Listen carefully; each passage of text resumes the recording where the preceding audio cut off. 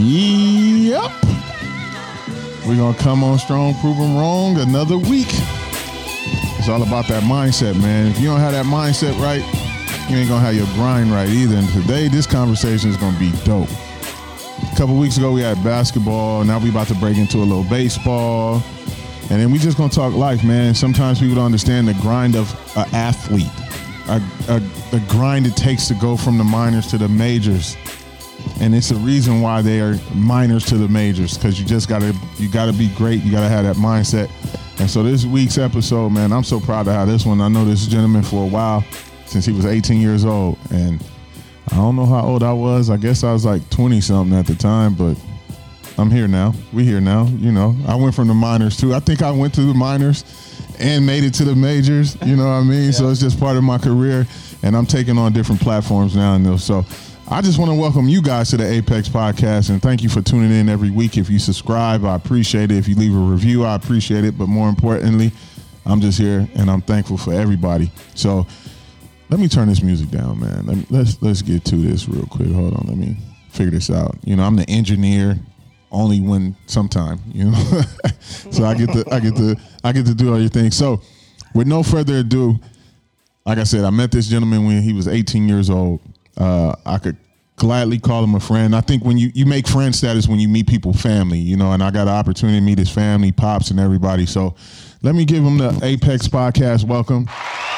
You know, we always like to hand clap you in and let you know what we're about, man. We got a live studio audience right on this soundboard.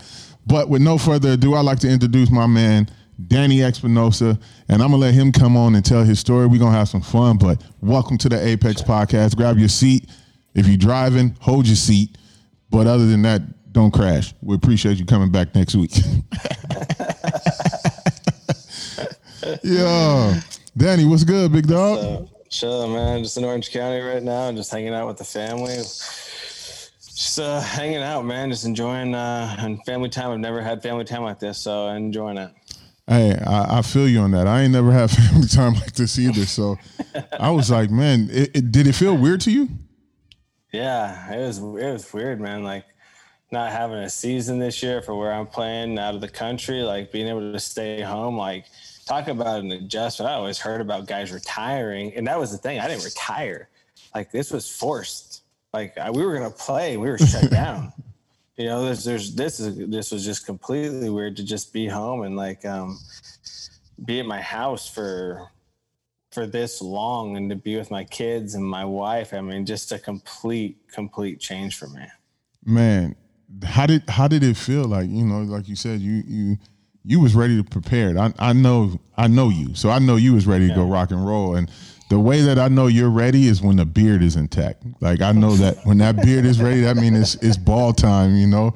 So for everybody that's listening and haven't watched or plan to watch, Danny has a huge beard, and it's been like a staple of spring training. Like he would come to spring training with this huge beard, and everybody be like, bro, how do you have a barber when you're bald head? And he's like, yo, I got to get my beard right. Hey, so 100%. Hey, so what's the concept behind the beard? Like, what was that, having the beard? What was that reason? Well, you know, I went to a private school and we had to shave. And if you had any facial hair, they'd make you dry shave at school with no shaving cream or anything. So I always was used to just shaving. And then one off season, one of the guys I was working out with, I think it was Mike Moustakis, said, dude, why don't you just grow your beard out? Just try it. Just grow your beard out. I was like, I don't want to do it. And he said, no, just do it. I said, screw it. I'm going to do it. I'm going to just grow it out. And grew out, and it's just this big, puffy, unmaintained. I didn't know how to grow a beard, you know. It's just like didn't know to go get lined up with my beard, just this puffy mess. And just slowly, and then I think that first time I grew it, I went to you, and that's when I still had hair. So you were cutting my hair, and I was like, yo, I need this. Like, can you shape this? Like, can you do something with this thing? And then once you shaped it, I was like, all right, I can work with this. I can keep this. Yeah, and it's funny because that's what it became. You start just getting a baldy just with rocking this big old long beard. Now, for the people that don't know who you are, I'm gonna give a little backstory. You know, so I met Danny. He was playing at Long Beach State. Ironically, the name is called the Dirtbags. and around the world, people are like, is that a real team? I just literally had somebody, my daughter's boyfriend was like, bro, Long Beach State baseball team is called the Dirtbags. And I was like, yeah. He was like, yo, that's hella hard. And he was like, that name made me want to go to that school just because of the name. And I was like, yeah. I said, it's a hard name but until you wear that jersey somewhere else that don't know what it is. And they were like, this dude is a dirtbag. Yeah. 100%. Right. 100%. So, you know, I always feel like people don't get their roses when they deserve them, or, you know, just people don't acknowledge the fact how other people help them. So before we go any further, I just want to put it out there. Anytime you've ever seen me post a picture from a Major League Baseball stadium, anytime you ever see me talk about in an interview a guy by the name of Danny who has helped me get into the Major League clubhouses the way I've been able to get in there, this is this gentleman right here. This is Danny. This is the guy who at 18 years old came in. I started cutting his hair in the barbershop, and he said, you know what, bro? I'm going to look out for you when I make it. And I was like, yeah, whatever. And then here it is. We still friends. We still boys. I just was able to jump on his podcast couple weeks ago called Connecting by the Seams. So for you guys that don't know, baseball have seams. So I'm sure that's, you know. But so, Danny, what was that like, man? I know you went to Santa Margarita? I went to Mater Dei. They're the same colors, right? And then I went to Mater Dei and then went to Long Beach State, and that's where I met you when I was young, freshman year, something like that. And then I just, you know, my path was 3 years in college. Got drafted by the Washington Nationals in the third round in 2008, and made it to the big leagues in 2010.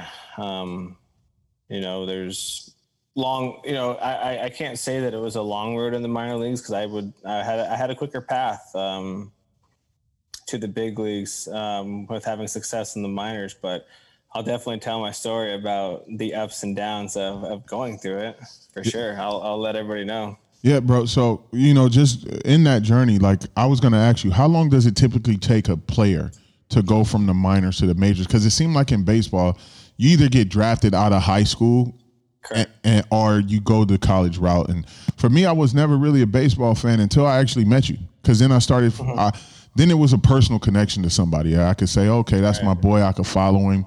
And then people used to be like, bro, what team do you like in baseball? I'm like, the Nats. And they're like, how? You're from LA. I'm like, bro, y'all wouldn't even understand. It's a personal thing. So, like, how long is that typical route for a player to go from? I would say the typical route for a high school kid is probably 5 years. You know, that puts you at about 23 years old getting into the big leagues. I would say that's roughly the age that you would do. And then out of college, you get drafted as a junior, which is your draft eligible year. It's usually, I would say it's probably 2.5, 3 full seasons of playing. So if I got drafted in 2008, a full season would be 9, and then 2010, and which when I was called up, and then most people are 2011 would be 3 full seasons, I would say typically. It's changed. You know, I think back in the day, it could be real quick. I mean, there was kids coming up at 18 years old and they make the jump from A ball to the big leagues. And for everybody that doesn't know, you have rookie ball, low A, high A, double A, triple A. It's not like the NBA and the D League, right? It's not like there's just one minor league system to go through. Like, you're 18, you're going to sit in A ball probably all year. Wow. You know, 19, you move up to high A. If you're crushing it, they'll move you to maybe, you know, double A at the end of that year. But I mean, most of your guys, I mean, you know, your phenoms, your Mike Trout. I think Mike was drafted in 2010. Or when was he drafted? 2009. He was drafted in 2009 out of high school. I believe was in the big leagues in 11, maybe for a stint. Or I think he made it. I mean, he was. I mean, but you know, that's the rare case. Him, a Ken Griffey Jr. You're talking about, you know, once in a lifetime players that make a jump in a year and a half. Alex Rodriguez, you know, a year and a half in the minors. These guys are, you know, the best players that have ever played the game. So, but I would say average out of high school is 5 years easy, and college would be 3. Wow. So it's a journey for real. It's a long haul. Yeah, and and the thing that people don't understand is that they think the second you're drafted, you're making money. Well, I could tell you, unless you get a big signing bonus with in the first 4 rounds, you get good money, life changing, good money. But if you're not a high round pick, when you're an A ball, your monthly salary means you're playing 29 of the 30 days in the season. Jeez. 7:00 game, you're there at 1. Yeah. You're home at 11:30, and you're making $1,800 the whole month. Wait, like 1,800. Bro, you might as well drive for Uber. You'd make more money. That is crazy. Yeah. So everybody, you don't make money until you get to the big leagues. Bro, it's so funny because everybody thinks like, yo, go to play baseball, put their kid in baseball, baseball, you get the big bucks. But you're really going to clarify some stuff for some people that, just because you made it in baseball, you get drafted out of high school, it doesn't necessarily mean you're getting the big bucks. No, I mean, if you're a first rounder, you're going to get over couple $1 million if you're a first round pick. That's a one-time signing bonus, though. That's paid within 2 installments within 6 months of you being drafted. After that, when you get to the minor leagues, you're an A ball. I think A ball is like $1,500, $1,300. You get to, I think AAA is the highest paying. See, so it changes. As long as you're under contract with them for the first 6 years of your career, AAA only pays like $2,100. So once you're in the big leagues, and say you're in the big leagues and you become a free agent, they have to send you down to AAA. The money is, you're still making really good money in AAA, but it's different, right? But when you're drafted, those first 5 years when you're in the minor leagues, you live in a host family's house. Okay, so you're living out in West Virginia at a host family's house in their basement or their extra room, and they're just, they're big fans and supporters, and God bless their heart for giving you a space to live because you couldn't afford a room, right? If you wanted, or you're an A ball and you have 5 guys living in a 2-bedroom apartment. Wow. So it's not some glorious thing to just jump from high school. I think people think you go to high school to the big leagues, or you go to high school, you sign for a lot of money, and you just keep making money even in the minor leagues. Now, minor leagues is, they want to talk about guys that work for 6 months all day and make less than $10,000. Man, I'm glad I'm a barber, bro. I'm going to just be putting it out there. Like, I'm glad I learned how to cut hair. It's all worth it though. Like if you make it to the big league, it's worth it. It's worth the grind because you got to love this sport to play it. If you don't love this sport, you're not going to enjoy going through that grind. Like Ian Desmond, one of the guys, obviously you've become very close to. Yeah.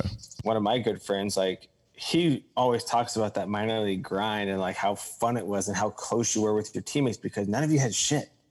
No one had anything. We all went to Applebee's or we all went to, whatever the hell was open at 4 a.m. on a bus ride, and you created these friendships and these connections, and you have to enjoy that. If you don't enjoy that, this is a grind that will tear you down so quick. Yeah. What's funny because I, last year I was able to do something with my team and I was like, you know what? I want to take the team on the road and kind of give them that life. And so for me, traveling with like M and then traveling with Kendrick, I had 2 different dynamics of like a tour. And then also just having guys like yourself around me and I get to see how you guys move and understand how y'all travel. I was like, you know what? It's pretty dope to be able to do that, but not everybody get that opportunity. So I put our team on the road and we would literally go from one city to the next state and another city the next day. We didn't even, for most of the places, we didn't drive. We hopped on flights in and out, in and out, in and out. Yeah. And people were like, man, how did y'all do that? Like, and I said, it was more so for the experience so that they can see it. I did it before, but I wanted to show them and I wanted to share that experience with them.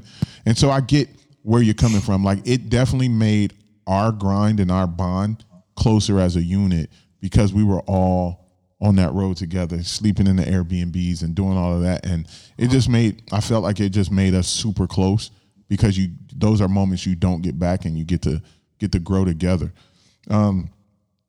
So speaking of players, you had a stint with the Angels, right?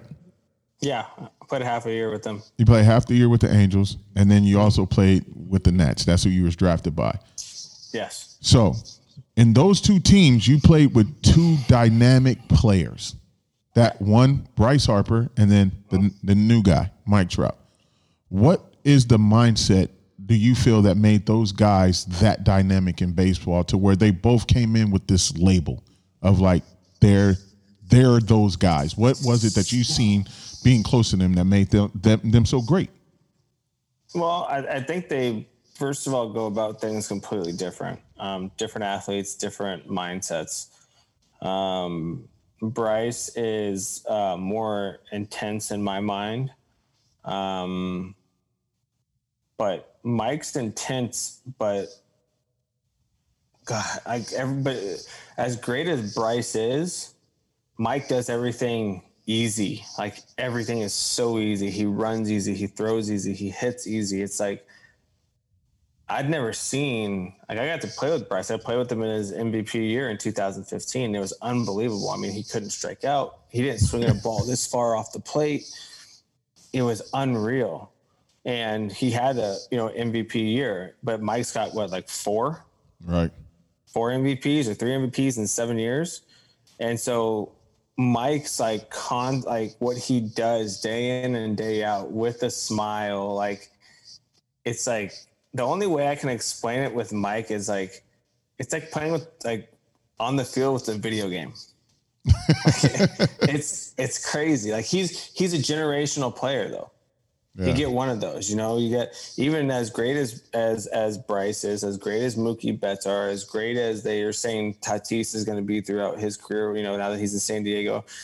Mike Trout does everything so fluid, so easy. It's unbelievable. But they still had a road, the pressures on Bryce were different than they were on Trout too, because, Bryce was on the cover, I think Sports Illustrated, like 10 years old. Right. Telling them that, this is going to be the next, Mickey Mantle, so, at 10 years old, you have this pressure to become something unreal, become a generational player at 10 years old. I mean, what kind of pressure is that on a 10-year-old kid? No one, when he was making mistakes at 18 years old in the big leagues, when he got called up to our big league team, when Bryce got called up, the mistakes that he made publicly, whether it was saying something or, if it was just a mistake on, throwing a helmet or whatever, you had to see a kid grow up. Like right. 18-year-olds don't grow up on national television. He did. With millions, with the pressure of the world on his shoulders that I bet you most of the people wanted him to fail. Of course. Right? Like they would like think about it. This kid is 18, 10 years old, hit the cover of Sports. Like, of course they all wanted him to fail. Everybody wants him to fail. So he's got all this pressure that's put on him at 18 years old to be in the big leagues, to have to go out there and not just be there, but perform and expect to be performing at an all-star level the second he gets to the big leagues. Right. So the pressures were completely different. But I was very fortunate to play with both of them, both unbelievable players, Hall of Fame, by the end of their careers, obviously they're going to be Hall of Fame ball players. Yeah. What's crazy? I still feel like Bryce get a lot of heat and still have that same pressure on him. And it's like you don't even hear about Mike Trout having no pressure. Yeah, and I think part of that has to do with I think Bryce kind of embraces it, embraces the villain or whatever, people want to put on him, yep. The pressure that people want him to fail or whatever it is. And like Bryce is a great guy. He's a really nice person. Great family, great wife, great. I really like Bryce. I really like Mike too, but the pressures are so different. And playing on the East Coast was some fans will understand, but playing on the East Coast, that's where your fanatics come from. That's where your diehards come from. That's where, the original, Dodgers are from the East Coast. San Francisco, they're from the East, the Giants. That's why they have such great followings, the Giants and the Dodgers, because those are original East Coast teams. And then moved out west, where you have generations of fans that were from the East Coast following them on the West Coast. Plus, you have the West Coast fans. I never thought about it like that. I never even thought about it. But when you do, now that you say it, that is definitely true. Like Pittsburgh Steelers fans are way different than most teams on the West Coast. Right. Well, think about it out here. Like Anaheim Angels, like big league team, but they're struggling again this year, even though COVID, has ruined a fan's experience to be at the game. Like you're in Orange County, you can go watch the Angels play, which has arguably the best player within these 20 years of Mike Trout's career playing every night. And the stadium's nice. The stadium's nice. Or you go to Orange County, you can do anything else you want. Yeah. So you're going to go watch the team that's going to come in 4th or 5th place in their division, or go do something else. Go to a brewery. Go anywhere. I mean, you're in Newport Beach. You can go to Costa Mesa. You can do whatever you want. Yeah. When you're, in Washington, the fans loved us. They were there every night. In New York, fans are like that. When you go to Pittsburgh, when you go to Philly, these fans are so passionate. And I think the attention that you get playing on the East Coast, you get more attention like that. And Bryce has stayed on the East Coast, and he stayed with Philly, and Philly's a tough place to play in. If you're successful in Philly, any sport. But if you're successful in Philadelphia, they'll make you a god. Nah. Look at Rocky. He's not even a real guy. Exactly. But it's crazy. I mean, I think playing on the East Coast makes a big difference. As big of a star Mike Trout is, I think if he put on the East Coast, God, he'd be that much bigger. I really do, just based on media coverage. Yeah, that's a great way to look at it, man. So even for you, like growing up in Orange County, and then you're gone to Washington, you're going through that, and then you come back home and play a stint with the Angels. How was that? Did you feel any pressure coming back home and knowing that you always were going to have friends and families, from not even just from performance level, but like you were more accessible back home than you were in Washington? How was that for you? I have such a great core group of friends. They never were like that with me or asking for tickets. And they never did that. They were always there to support me, get their own tickets. Like I never felt that. I think for me, it was more so the fact that I didn't want to be playing at home. I enjoyed leaving. I enjoyed leaving and going to Florida to have a spring training in Florida. And that was my mind, clicked in my mind. So all right, it's time to go. Training's over, off season's over. I'm going to Florida and I'm on the East Coast. I enjoyed that. And it just wasn't the same playing out here for me. I struggled with it, that part of it. But it was something that I let consume me a little too much at that point in my career. I'd been around for too long that shouldn't have bothered me. But I didn't dislike playing for Anaheim. I like the owner, and the GM is a great person. I met some great guys on that team. It just wasn't the right fit for me, not the right place for me. I enjoy playing on the East Coast. Yeah, you like the big show. Because really that's when I think of baseball, I think of that as the big show. Right. Now that you think Boston, you think Yankees, you think East Coast. That's what everyone thinks of. If you're going to play on the West Coast, if you're playing for the Dodgers, okay, different. They got 50,000 every night. Sick. Awesome. They win a game. I Love LA comes on.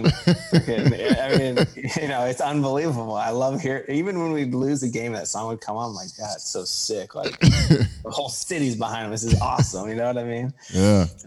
San Francisco was like that when they were winning their championships. Unbelievable fans. Great place to play, even as a visitor.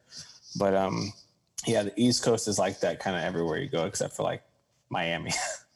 I think that Dodger Stadium was actually the first stadium that you called me up to.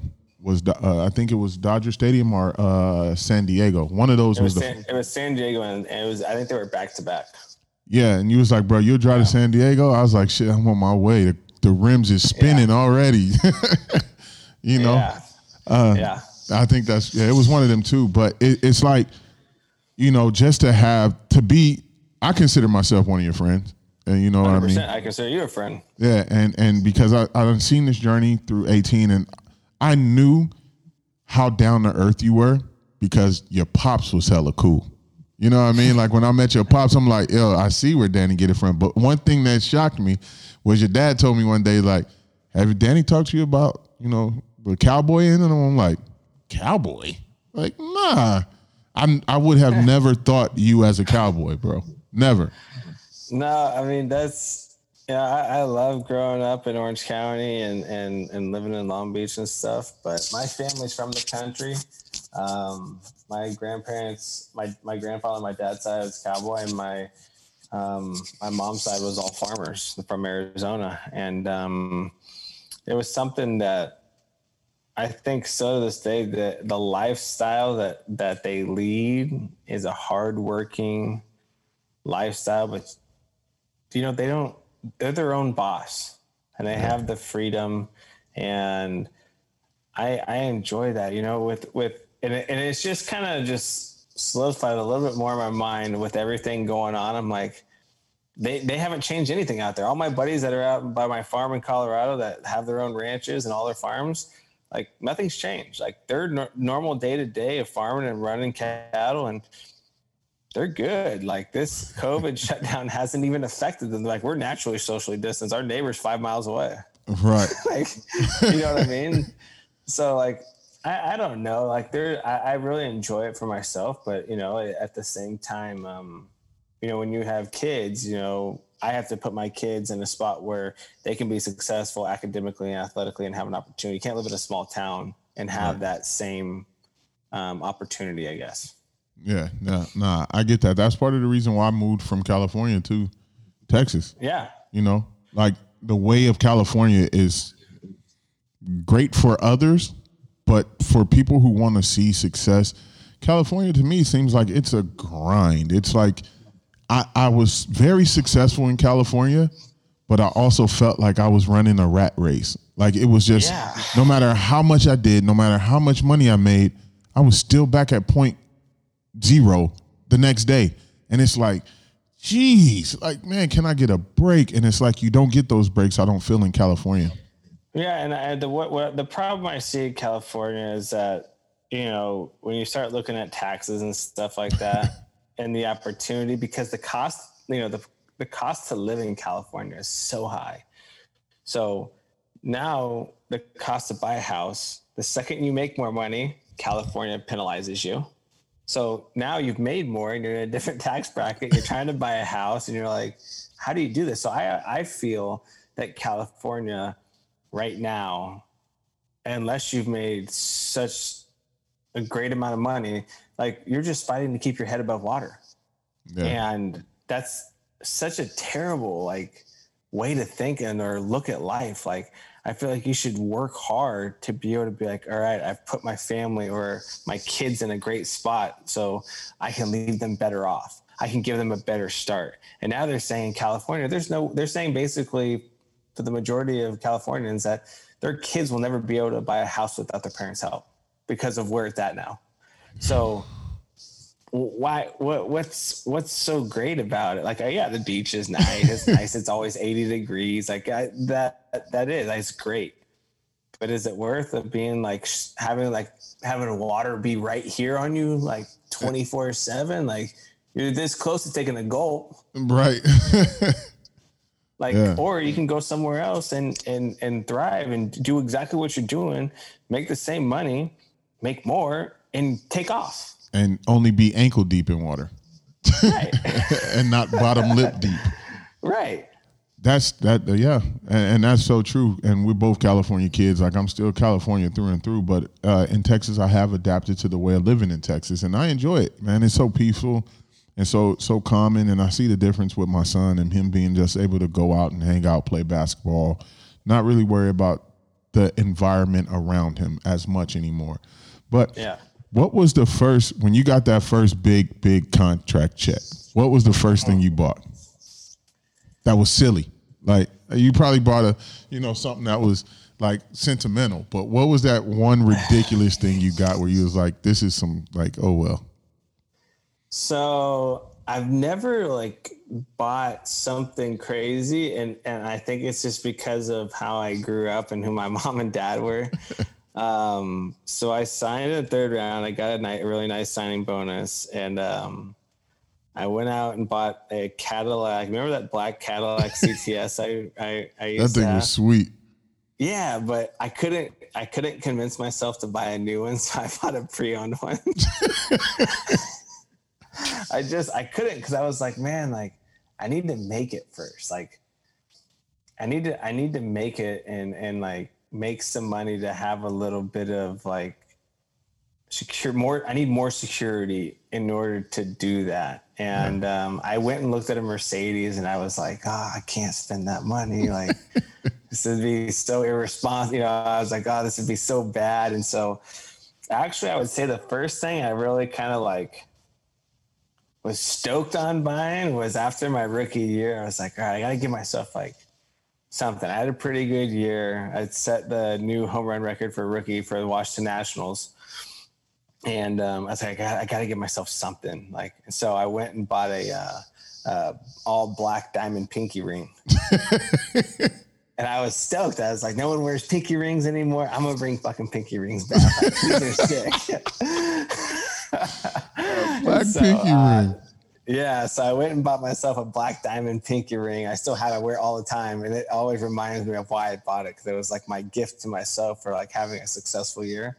But since that, man, nothing crazy. I like jewelry. I like I like chains. I wear my chain every day. Got your little piece. I got a piece on. Yeah. You know what I mean? Yeah. Something I have pretty. Yeah, I always keep a St. Christopher with me. But these are chains I never take off. These are my everyday chains that are just with me 24/7. But I don't know. Probably the biggest splurge was probably my wife's wedding ring. And it wasn't even for you. It wasn't for me. Yeah, so ain't that was some probably shit? my biggest. But yeah, I'm pretty try to keep things under control. I'm trying to look down the road. I want to look down the road, and I want to.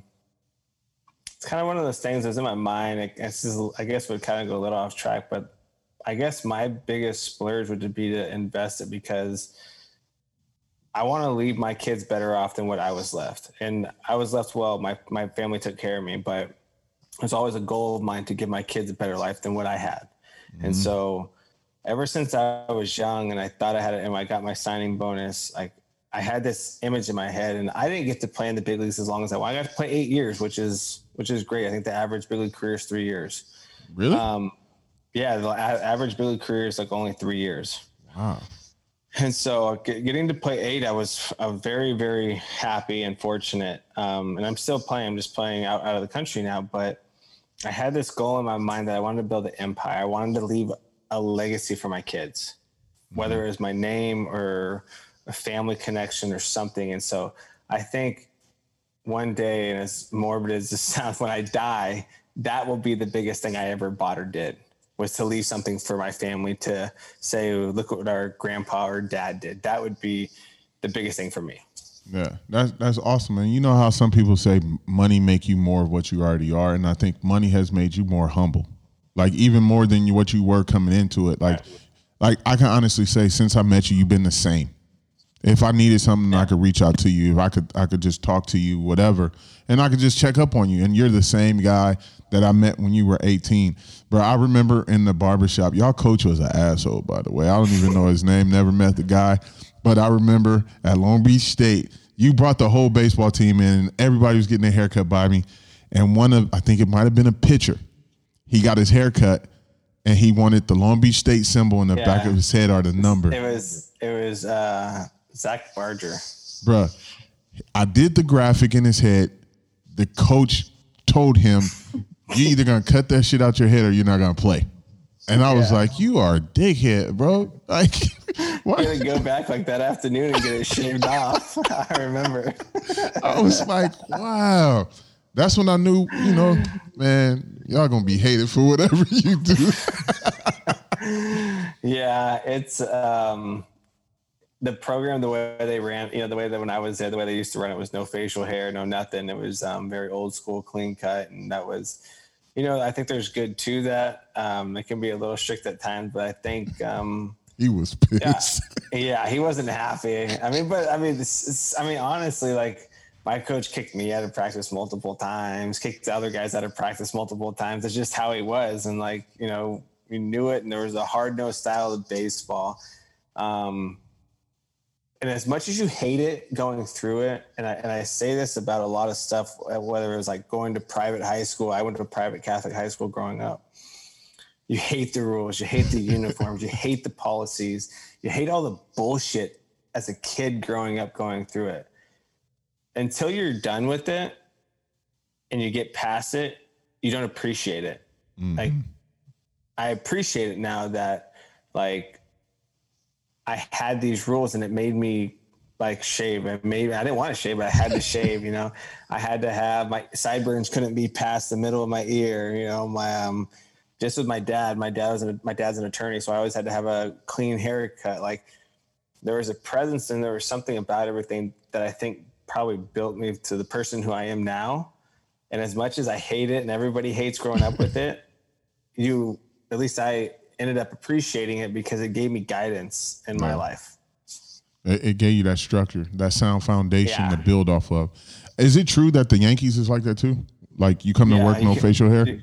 No facial hair. You can only have a mustache. What? Yeah. Bro, you know how bad that'll look if everybody just came in with just the little joint? They do. They like some of the guys do. Like John Carlos Stanton had one either this year or last year. He had just a little mustache. Like, yeah, guys do. And the mustache can't go like below your lips. I don't think sideburns should go past the middle of your ear. Hair can't be on your ears. Ooh. But you know what? Thinking about it, that's probably why the Yankees get a lot of they get a lot of guys to be models in their career, or TV analysts and stuff like that. If you notice, like those guys are more prone to be something other than just your typical analyst or things like that. Like look at A-Rod, man. He got J-Lo. A lot, but look at the teams that they build. Look at the structure from when they're in the minor leagues, the guys that they build and the way that they structure them from a young age, they have to answer to people, right? Yeah. They have responsibilities to show up to the park and to play. You can't have facial hair. You can't have, and as stupid as those rules are, it gives these guys structure, and they have to answer to someone above them, right? We didn't just give you $4 million to be a jackass. You still have rules with us. And I think there's something to it because look at the amount of championships they've won. Correct. Look at the players that they get, and then look out when they're done with their careers. Look how many of them get signed to do stuff post-career because of the professionalism that comes with being a Yankee. Yeah, they learn how to be businessmen. Yep. And I think sometimes in sports, and correct me if I'm wrong, people lose that sense. They think because we made it in the big leagues or we made it in whatever sport and we're at the top of our game, that this is still not your job. And it really is. It's your professional job. It is. It is your job. And the higher and higher you get up, actually. And once you make it to the big leagues, it's more of a job than it ever was in your life. That's when politics start really playing into stuff. Not politics within our country, but just politics within baseball. Right. About why is this guy here? Why is this guy not here? There's money with this guy. There's money with that. We don't have to pay this guy. Like there's different crap, right? And so it's true. I mean, it's a different game, and it is a job. And I never like to look at it that way, but You're a role model, and I will say, and I'm sure people would if baseball people were listening would bash me for saying this, but I really don't like all the bullshit going on in baseball right now with bat flipping and showing people up and doing that. That's not how I was brought up in the game. I remember the first time I ever pimped a home run. Matt Stairs, who I had all the respect for in the world, who played in the big leagues for like 20 years. I pimped a home. I didn't even pimp it hard. I mean, compared to what these kids are doing now, throwing bats into the stands and shit. Like, I mean, I think I watched it. You know what I mean? Like I watched my home run for a second. And I hit the home run and gave us the lead in the big game. And like right when I sat on the bench, he's like, I love it, love the home run, gave us the lead. He's like, don't ever fucking do that again.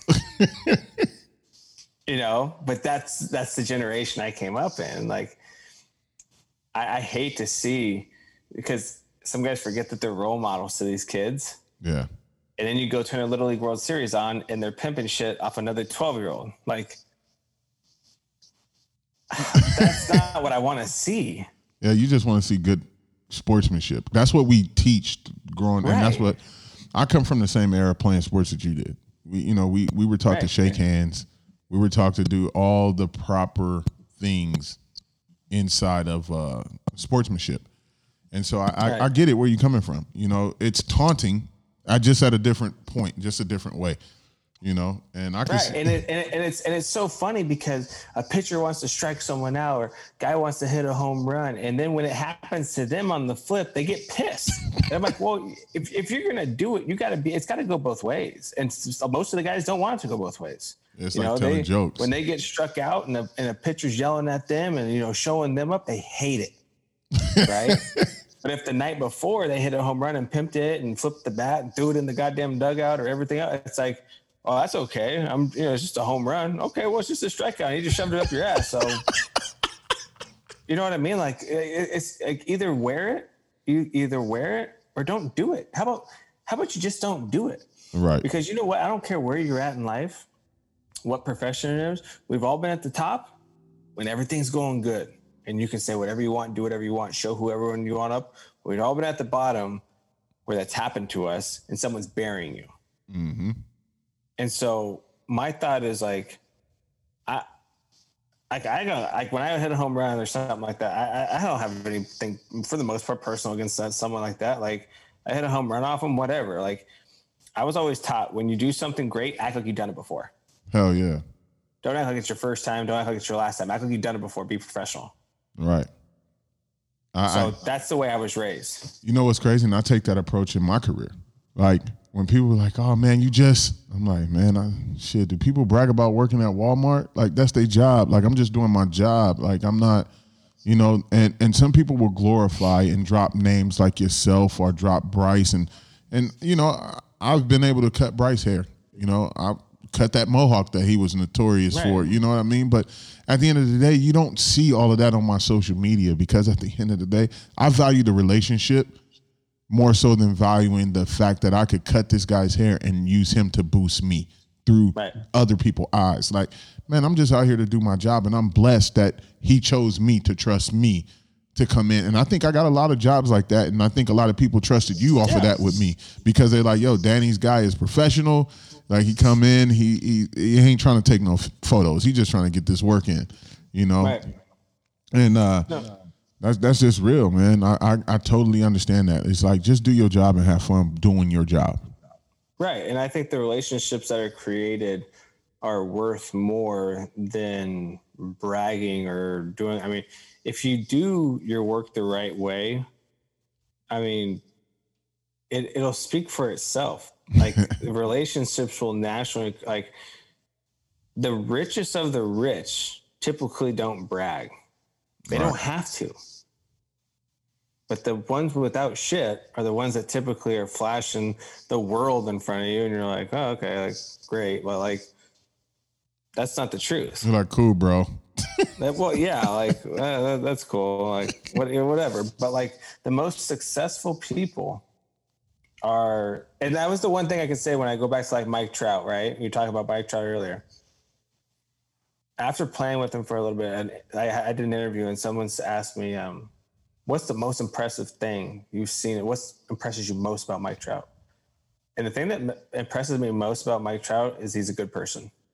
Because his talent every night, every single night, speaks for itself. I can't tell you how good he is because everybody knows how good he is. You know what he can do. Mm-hmm. But what you don't know because you're not in the clubhouse, and what you don't know as a fan because you've never met him, is how good of a person is he and how down to earth he is. That's, for me, in my eyes, when I'll remember playing with him, is that he was a great guy. Yeah.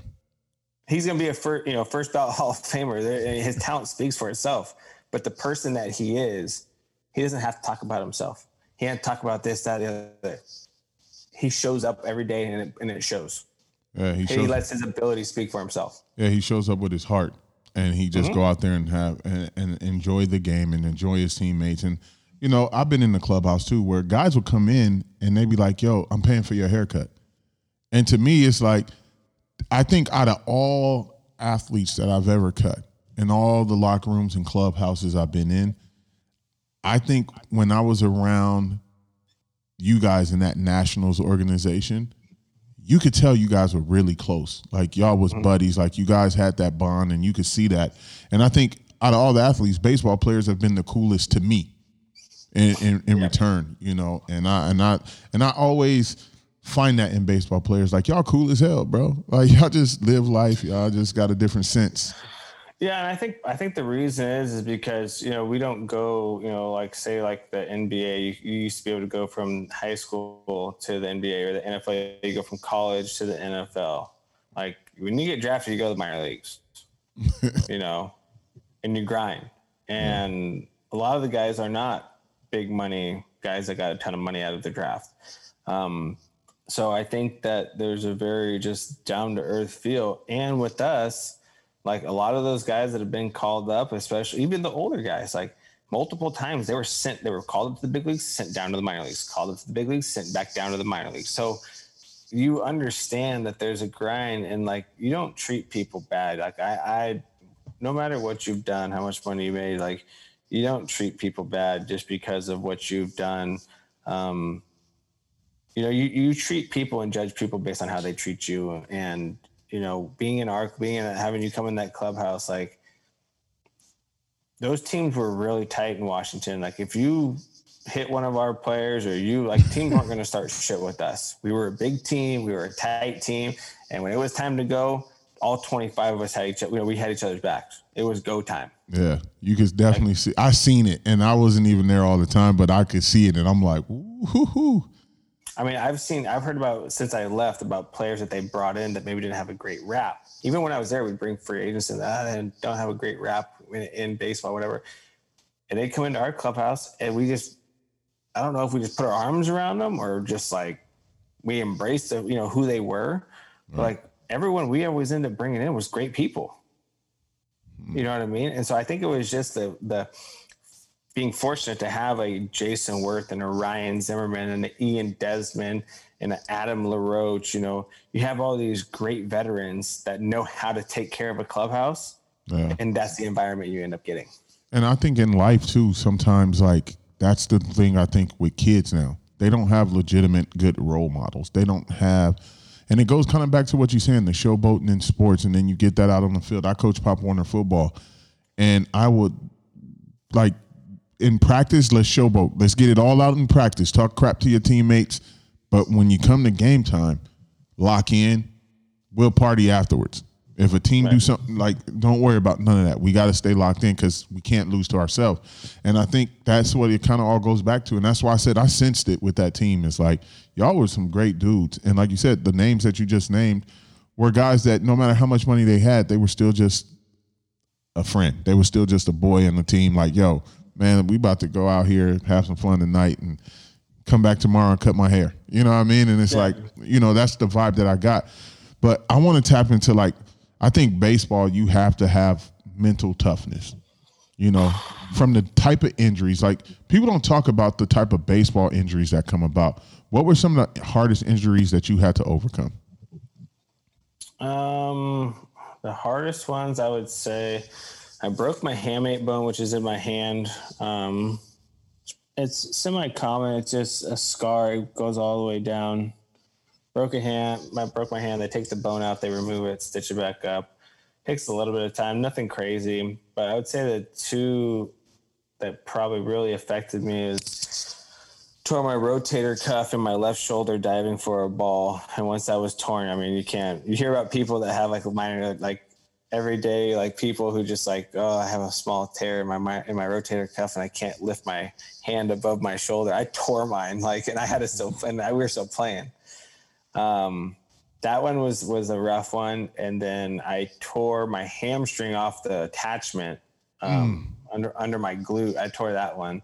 and got that reattached. I would say those are the two worst for sure. I mean,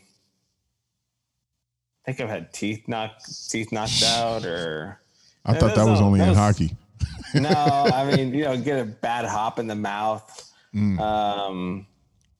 Nothing crazy. I mean, dislocating fingers.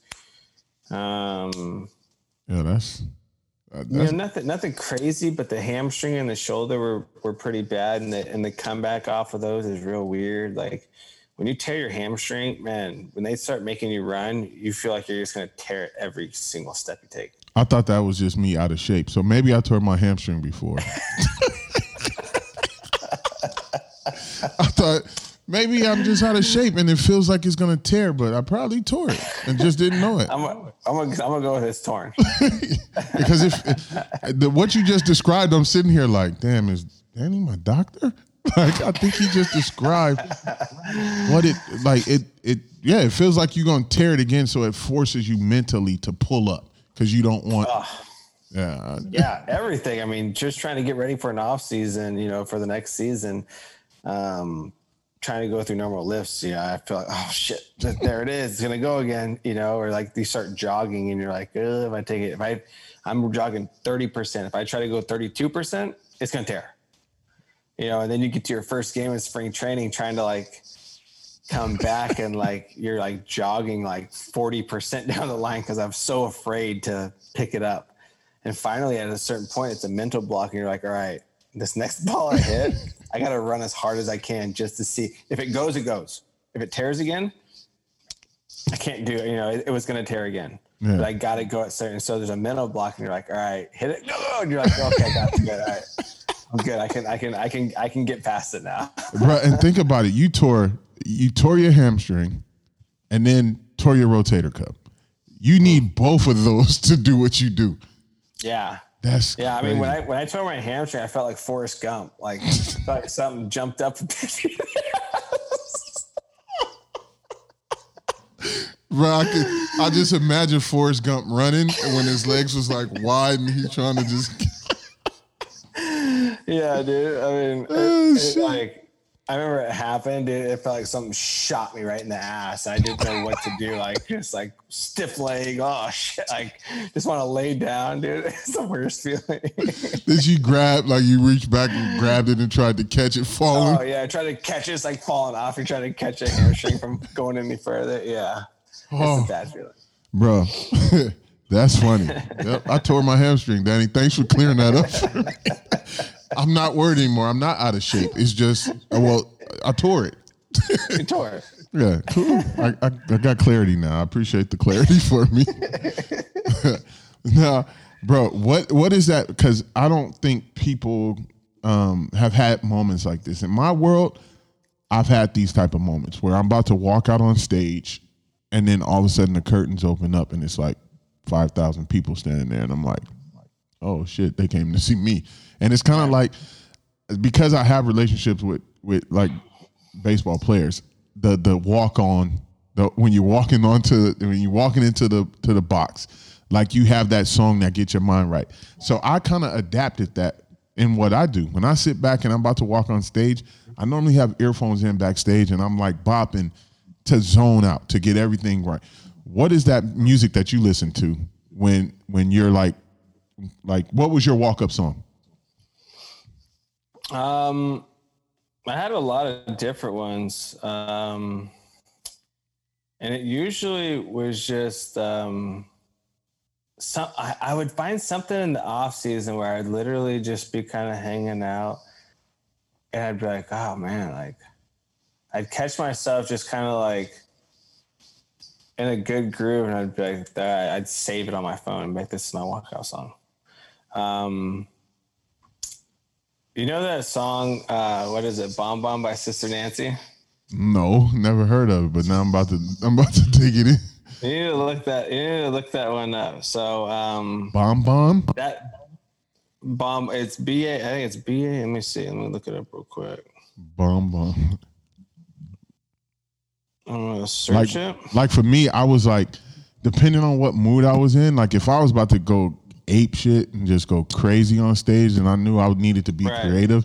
It was typically Schoolboy Q was like my go-to, where I'm like, you know, and I'll just get that mode where I'm like, yo, it's time to go, and that's where I let the energy, I build it up, and then I was like, boom, you know.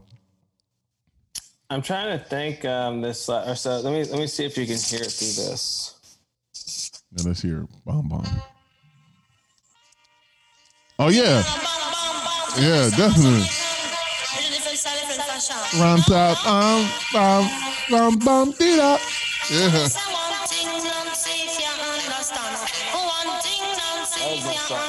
That was it.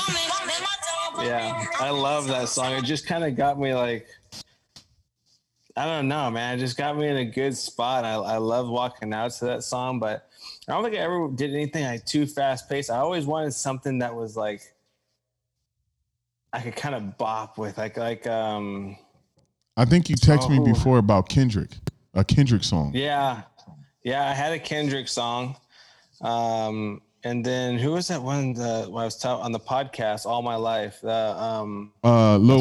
J-Rock. Yeah, J-Rock song. Yeah, that J-Rock. Song I love. Yeah, I don't know. Like, there's a story to that song. Like, I like that song. That was just one of those songs that was just like, okay, like this isn't a shout out to J-Rock. J-Rock is another J-Rock. cool individual, man. Yeah, I like his music a lot. Man, that was one of my first songs. And then when I play in Mexico, I always just do Spanish music just because I'm like, you know why I do the Spanish music when I'm in Mexico? Because the fans love it and they sing it and they dance it. And I feel like, oh, there's just this great like vibe when I'm going up to hit. It's like a quinceañera. Yeah, dude, it is. It's unbelievable. And everyone's singing and dancing in the stands. And I'm like, oh, this is great. So I just, that vibe, that feeling, because there were songs that guys would play for certain at-bats where they strictly did it because the entire crowd in Washington, D.C. would sing it. Like, it was sick. Like, they'd walk up and the whole crowd would sing it.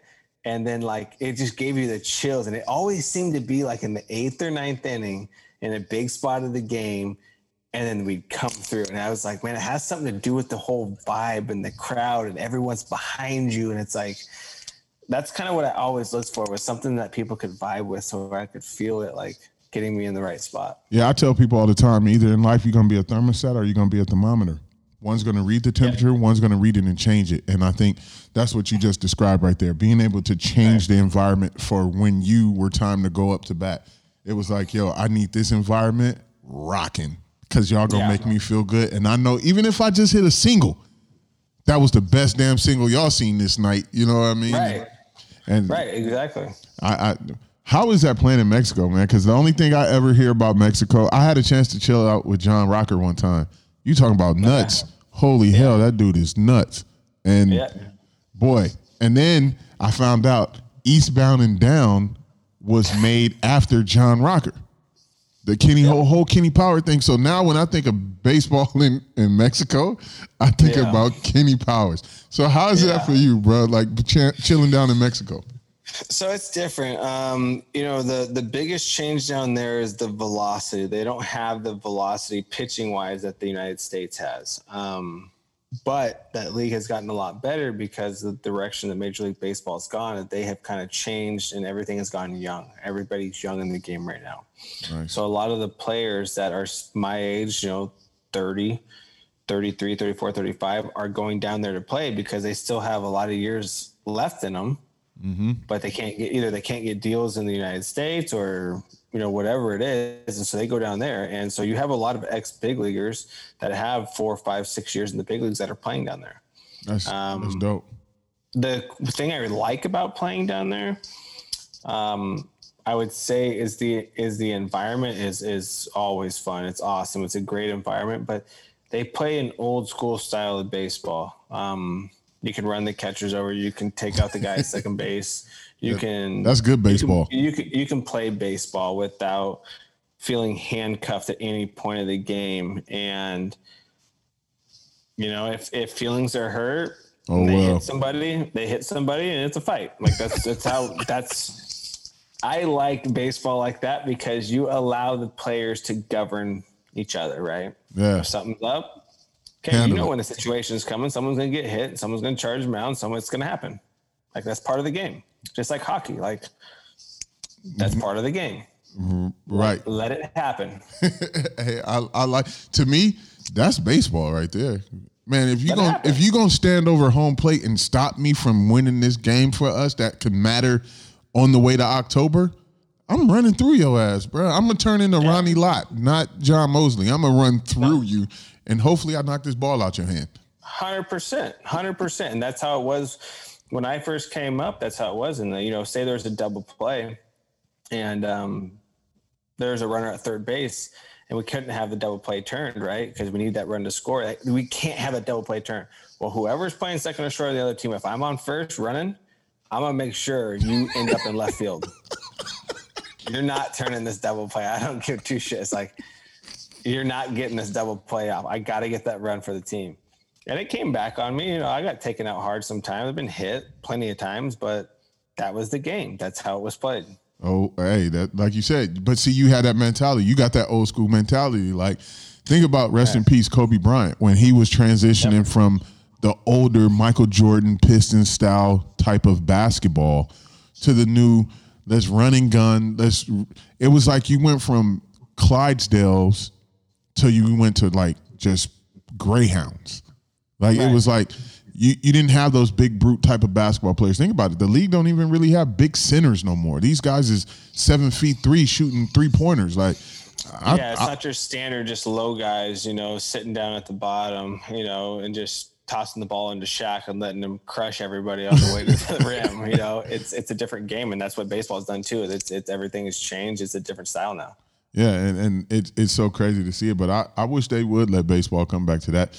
If you had got a call back to come back and play, would you take it, or would you stay down in Mexico just because that style of baseball is more comfortable for you? No, obviously I want to be in the United States, but with where baseball at and the style it's changed. I played in the States last year and didn't really have an opportunity to go back to the States this year. And so I went to Mexico with the opportunity to possibly go to Japan or Korea this year. And, I'm okay with my career being over in the United States. Mm-hmm. I'm looking forward to the journey in Korea or Japan or Taiwan and Mexico. The only reason, if I got the call to come back to the United States, I'd 100% come. And the reason I would come is for my kids. Right. I want my kids to watch me play in the big leagues. All the years I got to play in the big leagues, I didn't have kids yet. Yeah, you were solo bolo.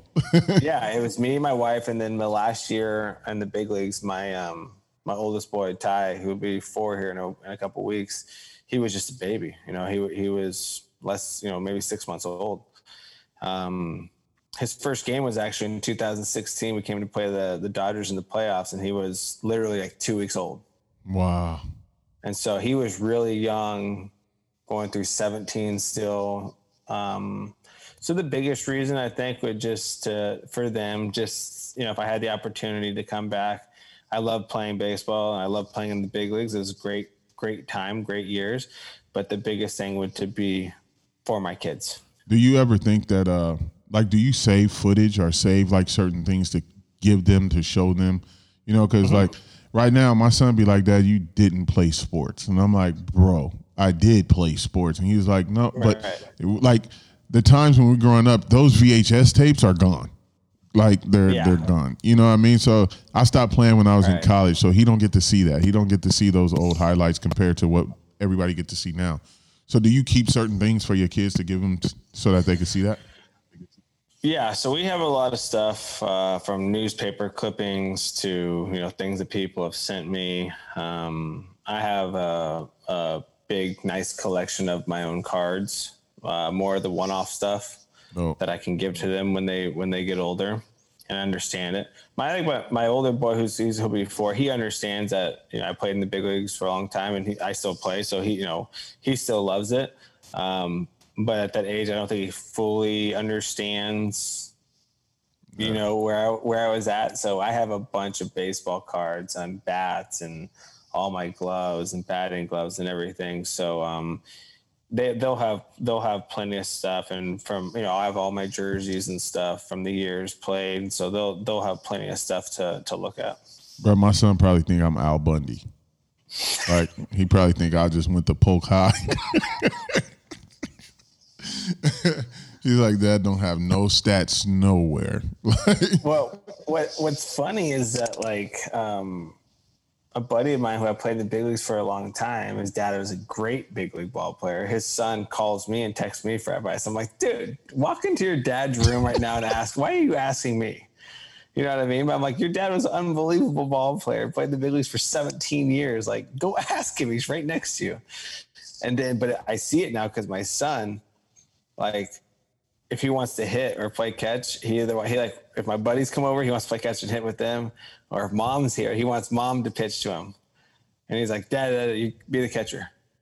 And I'm like, what the hell? I'm chopped liver over here. Like, you know what I mean? So like because they're your kids, you don't know shit because of your kids. Yeah, I told you I'm Al Bundy to him, bro. I'm pretty sure that's what he thinks. Like, that you trash. Like, he told me the other day, he was like, Dad, I could beat you at a race. I'm like, yeah, you fucking can. You should. You should. Yeah, I played him not too long ago in Madden, and I played him for a pair of Jordans, and he beat me on a game glitch. Like, he kicked the ball. I kicked it off to him in overtime. He ran the shit back. But I was trying that old school game, and I was, like, trying to get in his head. Like, I'm talking shit to him while he's playing. He sat up away from me, put a hoodie on, and put his earphones on. And I'm like, damn, you just took the fun out of this for me. I could not get into his head. But I also, as a dad, because at the time that we played, he was ranked like number 2 or number 3 in like Texas. I'm like, well, you're really good. And so I was trying to like be the dad and teach him, like, all right, son, your game is too simple. Like, I'm old and I'm picking up on what you're doing. So you got to do this. But then I'm like, yo, I'm playing for some Jordans. This is like $300 because this dude feet is bro. He's 13 and 6 feet tall. So I'm like, you're wearing grown men size shoes. So I gotta at least win so that I can talk shit, but so I can not have to pay for these shoes. But you're not wearing a size 6 anymore, bro. That dude, no, he goes to my shoe closet and he's like, 2 pair of socks, I could get these. I'm like, no, bro, 1 pair of socks and you'll get them, not 2. Yeah, but you fit them. Yeah, man. I think for me, it's awesome to see you as a pops as well, bro, because it's like, you too, man. I feel like we grew up in these two lives together. You went to professional baseball, I went professional hairdresser. And I think it's so awesome just to still have that friendship, still have that bond. You know what I mean? And 100%. just for everybody that's listening that's going to watch this video, I have never asked Danny for anything other than advice or just good conversation. And I think for everybody listening, take that opportunity to build a relationship that's going to last longer than somebody giving you a ticket or somebody doing something for you. Build those relationships because those are more valuable than any gift or any dollar amount. The gift add value because it makes you feel appreciated, but let the gift be given. That's why it's called a gift. Yep. And appreciate those things. And so, Brother Mike, like, my hat goes off to you, man. Kudos to you for being a professional that you are, doing what you do, raising your family, and like you said, man, wanting to leave that legacy for your kids. And I just appreciate the hour and like 15 minutes that you have given me, man. And you at home. Love it, man. I mean, I enjoy doing this, and like I said about leaving a legacy and stuff, and you were talking about take that gift, whether it's a friendship or the relationships you create, that's worth way more. And that's what I want to leave for my family. I know my uncle just passed a few months ago, and I was talking to this all plays into it. I was talking to my cousin. I was like, outside of everything that our uncle did and built and everything, I said, the most important thing he left us was the relationships that he gave us with all the people, all of his friends, everyone he connected with. As like, we have relationships for life that if it weren't for him, we wouldn't be taken care of this way.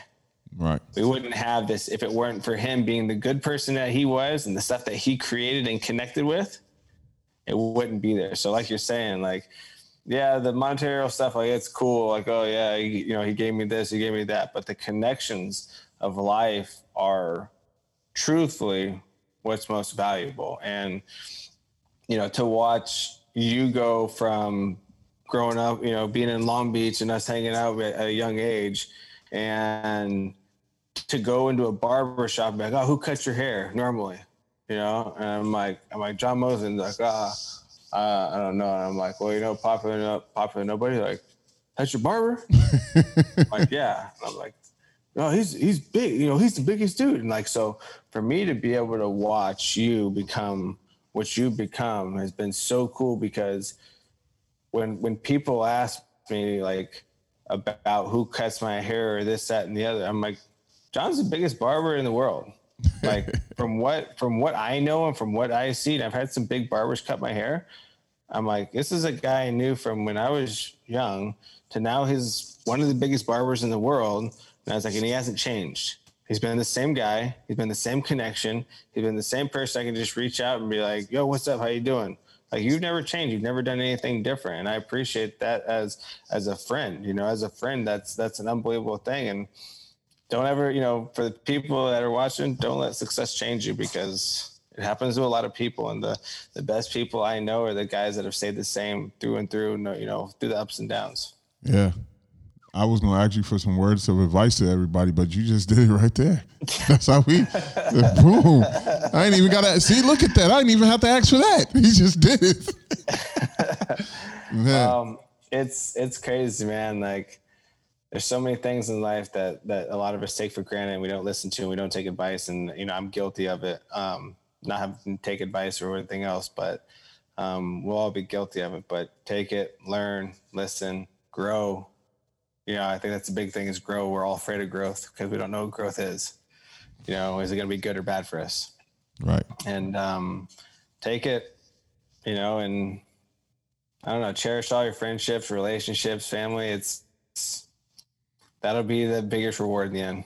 Yeah. And before we end this, I want to make sure we shout out your wife, because she has to go through so much as well, just while you're, on the road and trying to, when you went through the injuries and all that. So kudos to your wife for just holding you down and just trusting the fact that she was going to have a husband that led the best way possible, and she could hold the house down while you was gone.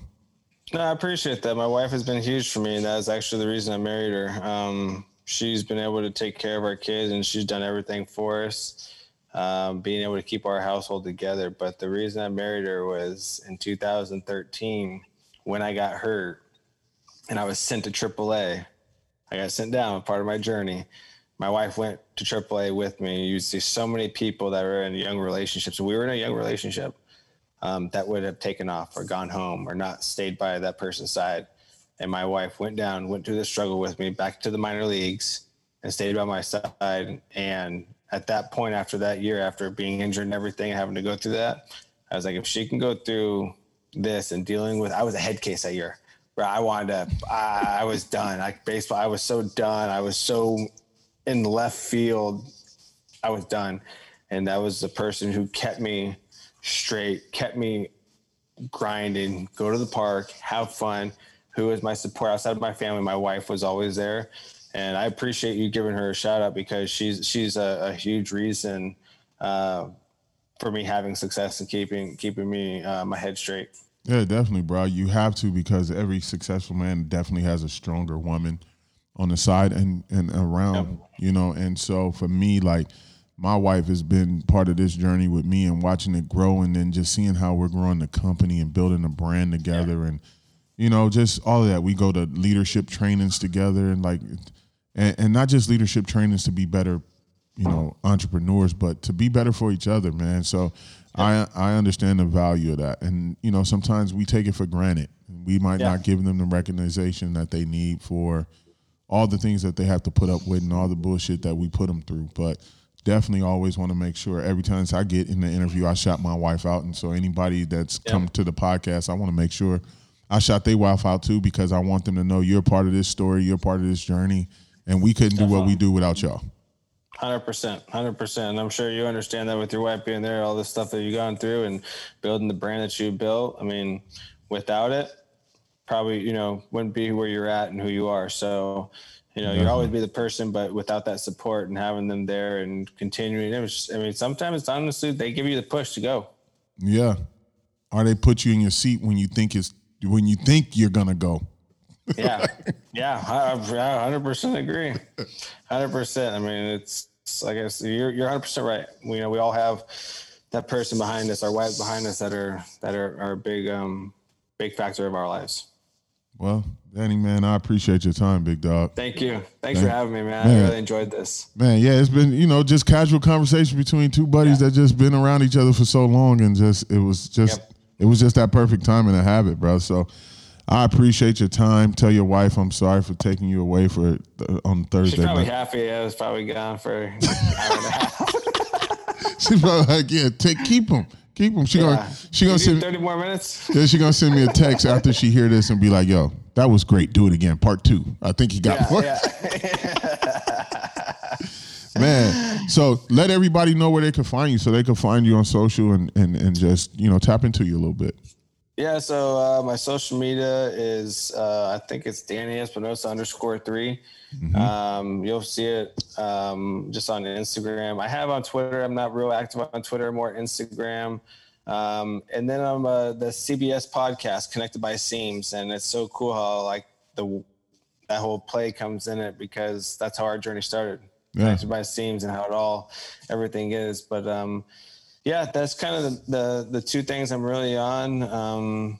I'm pretty active on Instagram, probably not active enough. I want to get in that beard game. I need to get like that barber beard game, get all over that stuff. I'm going to find out who run that, bro, and I'm going to call him. I'm going to call him out for you so that we can get you in. You deserve it, man. Matter of fact. I need to get going. Matter of fact, I'm going to send you some beard grooming products from Maverick. That's what I'm talking about. Yeah, Maverick, here you go. You ain't going to find a beard thicker than this. This is 4 months. Jesus. Check it out.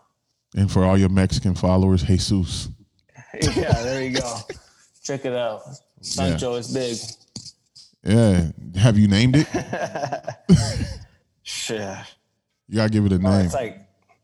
It's like I'm gonna call it like the garbage disposal, because everything's in it, from everything I eat and everything else. Hell yeah. Well, bro, man. Well, I'm gonna get you some product. I'm gonna have that sent out to you tomorrow, actually. So, man, I appreciate you, big dog. Thank you. The same way we bring you in is the same way you bring you out. So, we already know what it's about. You hear the music, because he been grinding, proving people wrong every minute, every hour. So, shout out to my boy Danny. Catch him at the Connected by the Seams podcast. Danny Espinosa _3 on Instagram. We're going to get that beard right. It wouldn't be right if I didn't do it. So I got to do it. And I'm going to clap you out big time, big dog. I appreciate you, man.